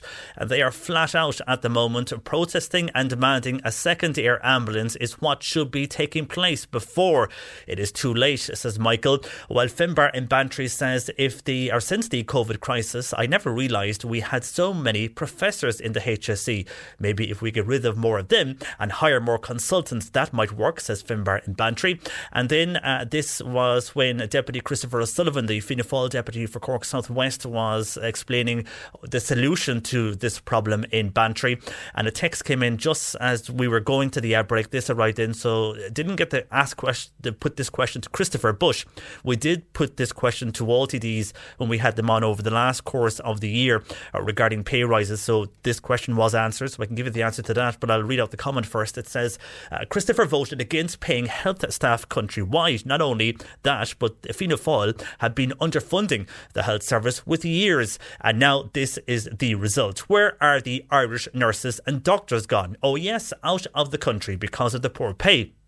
Overworked and again overtaxed. Yet Christopher shows up on the radio with what this texter is describing as crocodile tears for the staff. He voted against them, and why? To keep his own token position, says this texter. The services are done for this country under the charade of this government, and he wants to ask Christopher how many in the past 2 years pay rises have they got or have they taken, and they say ask him and demand an answer. Well, it's something that was put to people over the last year or so on the show. Maybe you missed that, but it was a question we asked the various TDs who joined us, and it's publicly out there. The information is that all public servants, including politicians and TDs, did receive a pay increase last October 2020, and another pay increase due this year. It may have been in the last month, but there is another one due this year, so that would have been 2 pay rises in the term of this government. For that texter, no name on that one, but thank you for your text to 0862 103 103. Avril is in Douglas. We spoke to Joseph Byrne there from Joseph's Hair Salon on the Glasheen Road, and she says it's just great to hear Joseph. He's a tonic. Well done to him, says Avril in Douglas. He is indeed a great bit of fun for a chat, is Joseph, and well done to what he is doing there. And then on the digital assertion, we heard how 90% of calls made to the helpline have not been answered over the last 2 weeks, even though people that we have spoken with, and even Tim Lynch in Kanturk, our Duhala reporter who was telling us this morning, he rang one of the days this week. It was around 4 o'clock in the afternoon, and he got through within a few minutes, and they sorted out his problem. He got his cert out the next day. So really, some people are ringing, they're waiting 2 or 3 hours, and then some people are getting through within 10 minutes. So maybe it depends on the time. Maybe that time of the afternoon, 4 o'clock, is a good time. I don't know. But on this, a person says, my husband is a HSE worker, been doubly vaccinated since last February, and is still not receiving his digital cert by post. He gave a 6-hour wait ringing the new helpline number and no answer. 6 hours. Well, I hope he was on a speakerphone for that. That's a long time on the phone, and still no answer. He applied online for the cert last week and still has not received it. He must fly home to France next Tuesday for family reasons, and now he's had to pay for the 72-hour PCR test because of this. He put his life at risk in hospital working through the pandemic, and now he is paying for a test even though he is vaccinated. He hasn't seen his family since 2019, and this government is a joke when trying to get anything done properly or sorted, says that texter regarding her husband going back to see his family in France, but still no digital cert and 6-hour wait. All I can say is And the advice we can give on this is that when we were speaking to Tim earlier, he did phone this number, but I presume this is the number that your husband phoned as well, 1-800-807-008. He rang at 4 o'clock in the afternoon and he got through in a few minutes, and his cert was emailed to him the next day. You know, maybe that might help. That's the only advice so far that we can get from those who were going through that experience. So thank you for your text to 086 103 103. And a number of calls in regarding Bantry. Heidi is comparing Bantry now to Cork Airport. When we hear what Ryanair are coming out with, Heidi says, looks like we could have another fight on our hands regarding Cork Airport.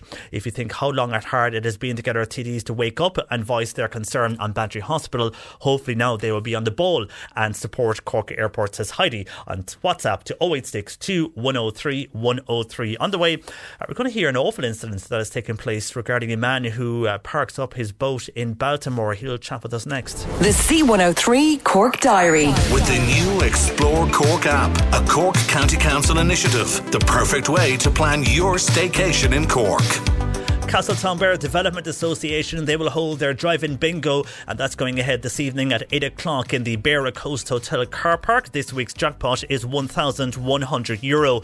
The Mick O'Regan Memorial Motorcycle Run in aid of Pesha, that will be held tomorrow.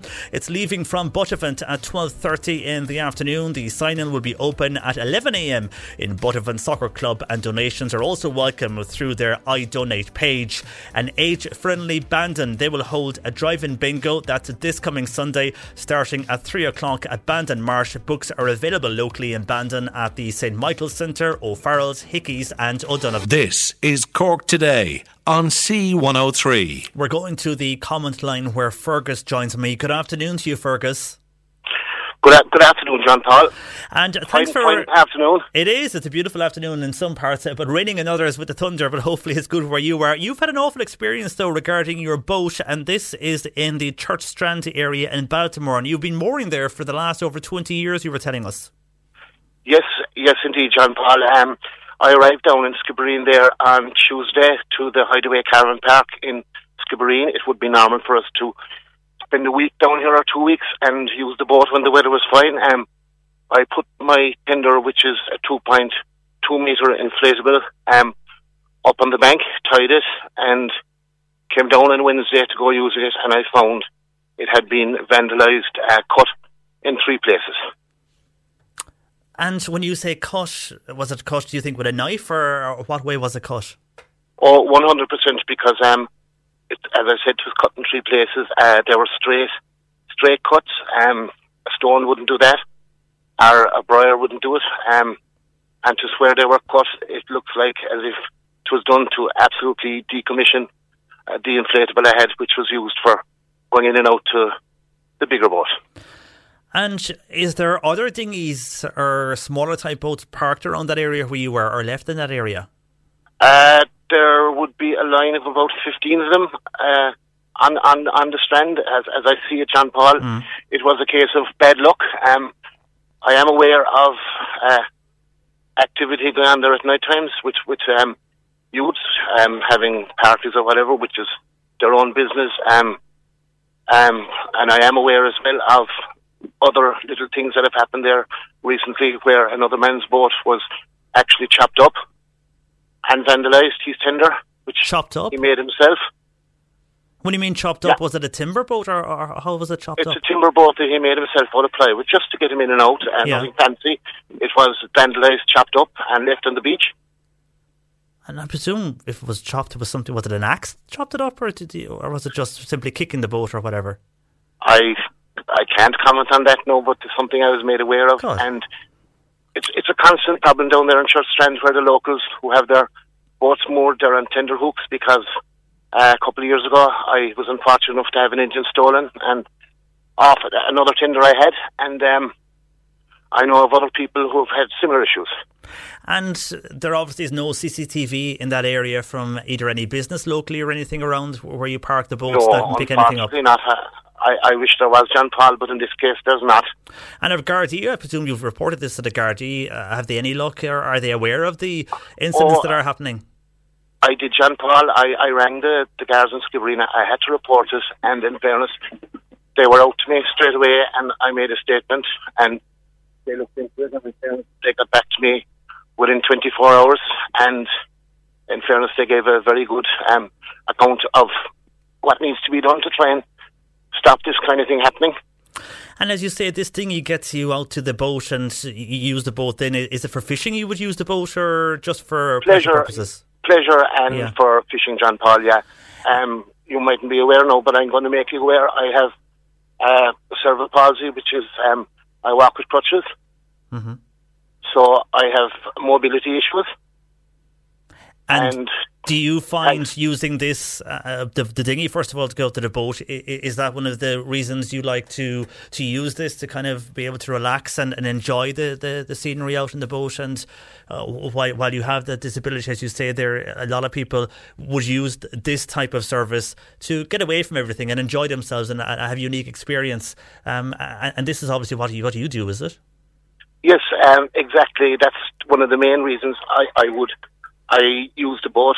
What I find and have found over the years is once June, July and August come, it actually helps my muscles. It frees them up because I'm using them more with the motion of the boat, and it kind of kept my legs freer. And I'm pretty sure that if I wasn't doing the boating activities, I possibly wouldn't be as good as I am now walking with crutches. So by these guys or girls or whoever they were, this gang that cut your dinghy, they are obviously affecting your health more or less so. Sorry there, John Paul, a car just passed me there. You're okay. Whoever did this act of crime to your dinghy, they more or less then are affecting your health as well if you can't get out to the main boat. Well, thankfully I have a great circle of friends down in Baltimore who have been very helpful to me over the years.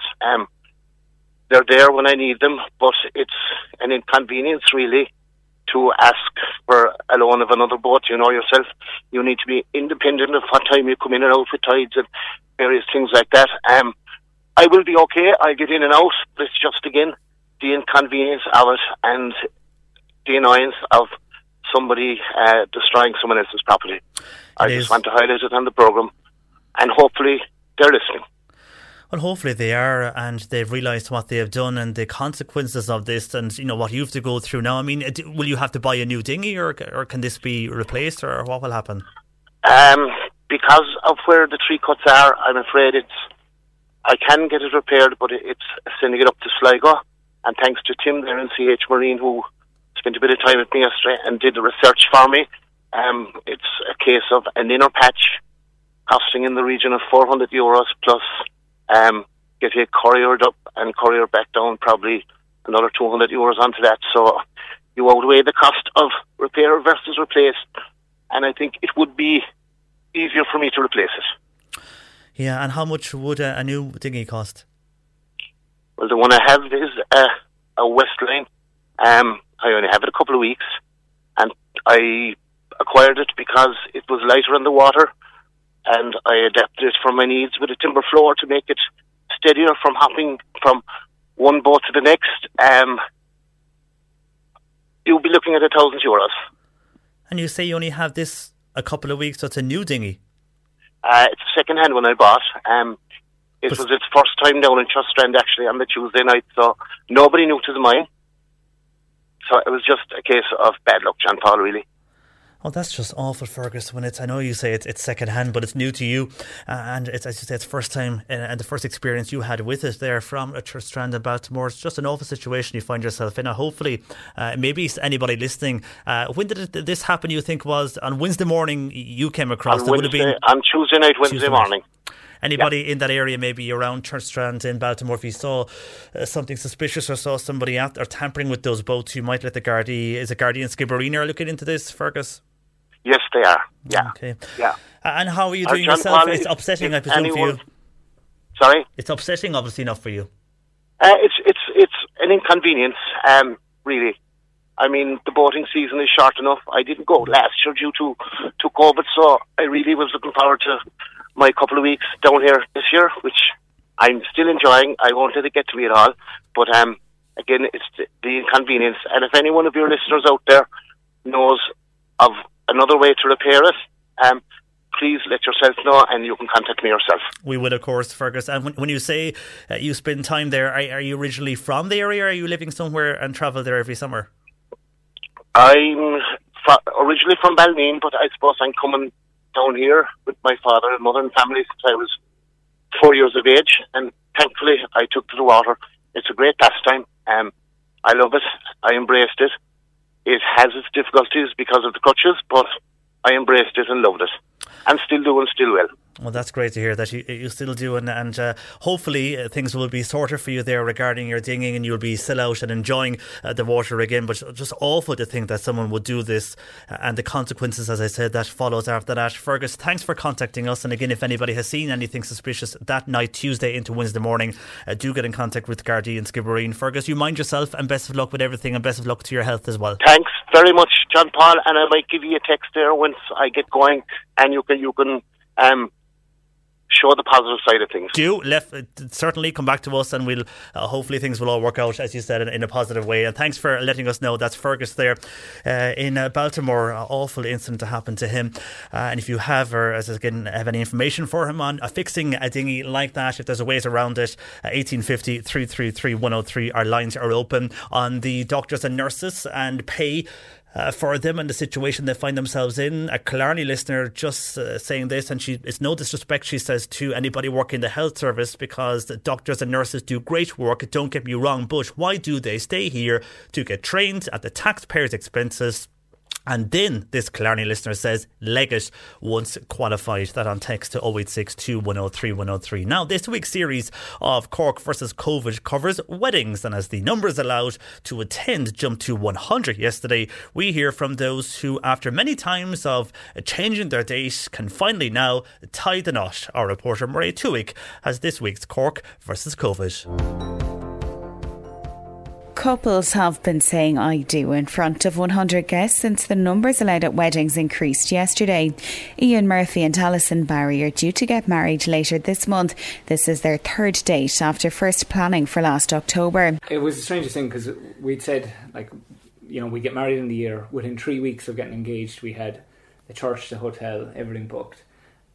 So we were like, we'll just have this so stress-free, we'll have everything done, and here we are 3 times later trying to organise this. That's the annoying thing about it. So it didn't really go to plan. But the hotel and venue is the same, and we have, I'd say, about 80% of our suppliers have changed, so we had to change the majority of those from the first time round. But other than that, it's kind of the exact same. Hotels have been doing all they can to ensure couples have a memorable celebration.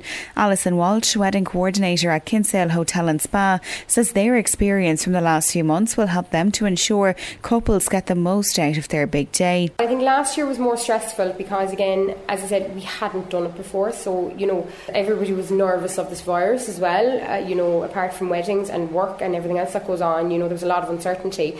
This year we're taking it in our stride. We're like, we've done this. Emma Moriarty is wedding and event sales manager at Cork International Hotel. She says it has been hard on spouses to be. It's been a bit stressful for them, obviously, with kind of living from announcement to announcement. Emma says smaller weddings are here to stay. For a while, even before COVID hit, there was smaller weddings, more intimate weddings, absolutely. Sandra Looney of To Haven to Hold on McCurtain Street says it has been a tough time for everyone in the wedding industry. It's been exceptionally difficult, not just for us, but everybody in the wedding industry. All of our colleagues, photographers, the bands, the videographers, the florists. Sandra says one of the reasons why couples choose to wait is so they can have a live band at their wedding. Everybody loves the sing-song, everybody loves the dancing. I think that is the biggest thing holding some couples back. So when we meet with couples, the one thing that is restricting them from going ahead is the fact they can't have a band. And best of luck to everybody getting married over the next number of months. Our reporter there, Murray Tuig, with this week's Cork versus COVID, concentrating on weddings now, with the attendance allowed to jump to 100 from yesterday. And staying with that, on what we were discussing earlier in the show, and Catherine Zubone and her party in Dublin, and the changes that came out of that, of gatherings up to 200 people for social reasons now allowed in outdoor settings. So you'll have more on this at 1. You would have heard Barry briefly outlining this at midday as well, but more in detail at 1 o'clock on our C103 News that live music is now allowed outdoors in pubs, restaurants and hotels under redrafted Fall to Ireland guidelines. Multiple tables also can be booked for outdoor events that can accommodate up to 200 people. More on that in News at 1, and we're heading to the movies with Mark next. Across Cork City and County, this is Cork Today on C103. And our Killarney listener who was inquiring and asking about those health workers who do train here in Ireland but then go abroad for work, Mary Mallow says when nurses qualify they don't get a contract to work here, so they have no choice but to go abroad. And Jerry Harrington, the first responder from Bantry, just back on to us to say he did and has put in an invite to the Health Minister Stephen Donnelly and an Taoiseach Micheál Martin to the protest march on Sunday in Bantry. He has not heard back from either of them yet, but they are invited to that protest for Bantry Hospital to highlight what is happening regarding no admissions taking place this coming Sunday at 1 o'clock in the square in Bantry. The movie review on C103 with the Cinemax Bantry. Get back to the real cinematic experience. And Mark Malone joins us as usual on a Friday. Hi Mark. Hi John Paul, how are you? I'm fine, and we are looking at this movie which has had huge marketing over the last number of weeks. So this is Jungle Cruise. First of all, here's the trailer. Get ready. My brother and I are looking for passage upriver, and I'm told that you're the man for the job. You were told wrong. I have a lot of money. We should probably leave in 10 minutes. Know this about the jungle. Everything that you see wants to kill you. It's been lovely knowing you. Don't say that. Batten down. Oh, God, sorry, Frank. Sorry, strong form. Big names in this one, Mark, the likes of Dwayne Johnson, Emily Blunt as well. And as I mentioned, there is Disney putting a lot into this new movie, aren't they? Well, it's a big movie, and it's the kind of films that aren't really made anymore. And I think, at some stage somebody decided, look, let's go back and let's look at movies like The African Queen, and that's right back to Humphrey Bogart days, and let's look at films like The Mummy, the original, not with Tom Cruise, the one before that. Let's look at Indiana Jones, let's look at Pirates of the Caribbean, and let's take the best of that and put it into this. And as I say, because they don't make films like this anymore, well, one of the things that's so hugely expensive, and certainly at the moment because of COVID, of course, it's very, very difficult to do so. And this was made before COVID. This was made in Australia a couple of years ago. But because of COVID, it was delayed, and finally we have a chance to see this film from Disney. It's based on one of their rides at Disney World and Disneyland, which they've again done before. They did it with the Haunted Mansion film with, I think, had Eddie Murphy in it, and they also did it with the Pirates of the Caribbean, hugely successfully, of course. And I don't know if I've done the ride. I've done the ride at Disney World, and it's kind of a jungle ride. It's a jungle cruise, and where the cast member tells really terrible jokes, and there's lots of references to the animals and what's called the backside of water, which is also kind of referenced here. So they've gone and they've looked at the ride and thought, okay, let's make a movie out of this film. So, as you're right, it's got a big cast. It's got Dwayne Johnson, it's got Emily Blunt, who initially didn't want to do that because she had just come off Mary Poppins and A Quiet Place 2, and she said, look, she was too tired. She didn't want to do it. But Dwayne Johnson, I think, filmed a piece of film, asking her please to be in this film. And so she decided in the end. And they work very, very well together. They are very, very charismatic. So basically the story is that in the Amazon, there is this tree which produces this petal which can solve the world's ills, basically. It can cure pretty much anything. And Emily Blunt wants it. Dwayne Johnson wants it. A couple of conquistadors who are now ghosts, they too want it, so that the curse of their curse will be lifted, as does a German U-boat captain, Prince Joachim, not Joachim, I think it's Joachim, played by Jesse Plemons. He too wants it, and so therefore the film is about this trek into the Amazon to try and get their hands on this petal from this tree, which will cure all disease. Now, the thing about the film is that, unfortunately, yes, we have referenced a lot of films like The Mummy and Indiana Jones in the past, but of course, even though those films had special effects, there was very, very little CGI. Here, I should point out, there's a huge amount of CGI here, and not all of it works. And it's almost like, there's a tiger in it. It's almost like Disney went back into their kind of archives and went, is there a hard drive somewhere that has a tiger, a CGI tiger? And then they obviously went back to The Life of Pi and thought, okay, that tiger will do. They obviously went to the Pirates of the Caribbean and maybe, little kind of animated and CGI kind of pirates that they had in the past. they've decided to reuse them again in that film. And also, for example, some of the backgrounds would be kind of out of focus, and the reason for that is because they are digitized CGI backgrounds. But that doesn't mean to say, I think this is kind of what I didn't like about it. But what I did like about it is that, as I say, we see very little movies like this nowadays, and it is fun. And by the end of it, my wife and I, we turned to each other and we said, look, we did warm to it after a while, after kind of an initial start, which didn't really, really quite work and was a bit kind of clunky.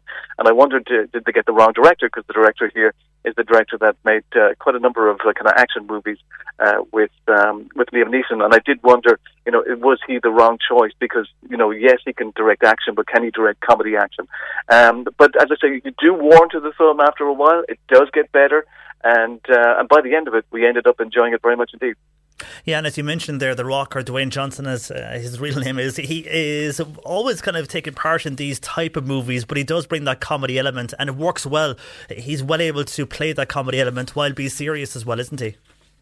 Well, I mean, it's funny because just this past week I saw a piece online about why wrestlers make very good actors, because, of course, all of them have to perform and be huge personalities as well as be very, very good wrestlers. And he's got a very, very good comic touch. And there is a great deal of charisma here between him and Emily Blunt. They work very, very well together. Jack Whitehall kind of starts off kind of very, very annoying, but again, thankfully, you do kind of warm to him after a while, but he does a lot of overacting and gurning in it. He plays this kind of tosh kind of Englishman who is kind of afraid of everything, and it is initially quite annoying, but you do warm to him. The worst performance here is by Jesse Plemons as the kind of Nazi kind of U-boat captain. It's almost like this stereotypically kind of Nazi kind of performance. It's almost like he's doing an impression of Christoph Waltz, and it doesn't work at all, and I think that was a shame. I also thought it was a pity they actually did bring a kind of a supernatural element to the film. I didn't think that was particularly necessary, but they did. But at the same time, there are some terrific action sequences, and there are some very, very good moments of kind of humour and performances by Dwayne Johnson and Emily Blunt. And in the end, even the day after, my wife turned to me and said, I wasn't expecting to like it. It wasn't as bad as I thought it was going to be, and I really liked it. And in the end, yes, I did enjoy it. I think what I need to do is maybe go back and watch it again and have a second viewing, and maybe I'll warm to it a little bit more, because now I know the way in which it's been directed, which initially I thought wasn't great. But in the end, look, I warmed to it, and I think it's a film that will be loved and enjoyed by all the family. So, out of 10, how would you rate this one? I'll give it 7. 7, that's not bad. So 7 out of 10 for Jungle Cruise, which is coming to local cinemas near you. And we have the next movie, Mark. It's How to Deter a Robber. What's this about? Well, it's a small independent movie from the United States. First-time director here, a woman by the name of Maria Bissell, who also writes here as well. And if this is her first movie, and if this is an example of the kind of thing that she can do, I think she's got a terrific career, and I want to see more from her, because this is very, very good indeed. And it's the kind of film, because it's a small film, and when you compare it to something like, say, Jungle Cruise, which gets all the publicity, in the world, and with a huge advertising budget, this is a kind of a film that just might kind of bypass people, and I think that would be a terrible shame, because it's really, really enjoyable and really, really very entertaining. It's a small movie, as I say, but it's well worth people's watch. Basically, it's about this young couple, these two teenagers, and they're staying at their parents' house, and their parents are sharing a house together at Christmas time. They kind of getting a bit annoyed by their parents. So they know that the neighbours next door have left to go home for Christmas, so they break into that house to have some fun. And but the next morning when they wake up, they realise that the house has been burgled. So when the police arrive, of course, they think that the two are responsible for it. They are then put under basically house arrest, even though their parents say to the police, look, we can't look after them, we've got to go back to New York to work. So they're then entrusted to the girl's uncle. And so they go to stay with him, and they then decide, well, this house is perfect for a robbery. And so they decide that in a Home Alone kind of way, make it kind of robber-proof in a kind of very, very funny kind of sequence. And the thing about the film is that one of the criticisms of it is its tone, because it can go from very, very light and slight and funny humour into extraordinary violence. And for me it worked, though, because when the violence does happen, it's really, really quite shocking. And it's really entertaining. All of the actors are very, very good. Now, there are not actors that people might not necessarily kind of recognise. The lead is Vanessa Morano. She's terrific, as is Jonah Ray. and Sonny Valenciante is also in this film, and all of whom are just terrific. And I mean, if this director can kind of direct action and direct actors as well as she has done, I mean, she has got a talent, a big talent, and I really, really liked it. I really enjoyed it, and certainly. Usually I have a problem with like the third quarter of films. Here, the second quarter, I think, kind of was, which basically dealt with her and the relationship between her and her uncle, and it was almost like the director was kind of squeezing it out to make it to like an hour and a half. But then what happens is, kind of the third and fourth quarters, I mean, it does pick up. It becomes a home invasion movie where it's quite exciting and quite frightening at times as well. And I thought it was terrific. I was really, really entertained by it. And at the end of it, I thought, yes, I wanted to see more movies from Maria Bissell, who I think is a talent. Yeah, so we could hear a lot more from her, considering the way you're describing her there in the future, maybe going on to bigger movies or producing more movies.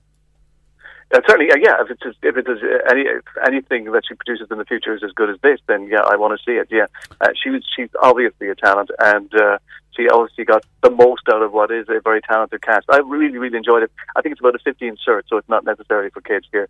But yeah, I would certainly recommend it. It's called How to Deter a Robber, and very entertaining, and I'll give it 8 out of 10. 8 out of 10, very good. Mark, thank you for that, and we will chat to you next week with our movie review. That is our reviewer, Mark Malone. The movie review on C103 with the Cinemax Bantry. Get back to the real cinematic experience. That's it from us this week. My thanks to Bernie Murphy, who produced Cork Today. Back with you Monday morning from 10 a.m. So enjoy your Friday afternoon. I'm John Paul McNamara. Hi, I'm Daniel, founder of Pretty Litter. Did you know cats tend to hide symptoms of sickness and pain? I learned this the hard way after losing my cat, Gingy. So I created Pretty Litter, a health monitoring litter that helps detect early signs of illness by changing colors, saving you money and potentially your cat's life. Pretty Litter is veterinarian developed, and it's the easiest way to keep tabs on your fur baby's health right at home. Go to prettylitter.com and use code ACAST for 20% off your first order and a free cat toy. Terms and conditions apply. See site for details. Hi, this is Craig Robinson from Ways to Win, and support for this podcast comes from Invesco QQQ, the official ETF of the NCAA. The future isn't scary. Not realizing its potential, however, could be. Just like on the recruiting trail, I've seen potential come in many forms as a coach. Learn more at Invesco.com/QQQ. Let's rethink possibility. Invesco Distributors, Inc.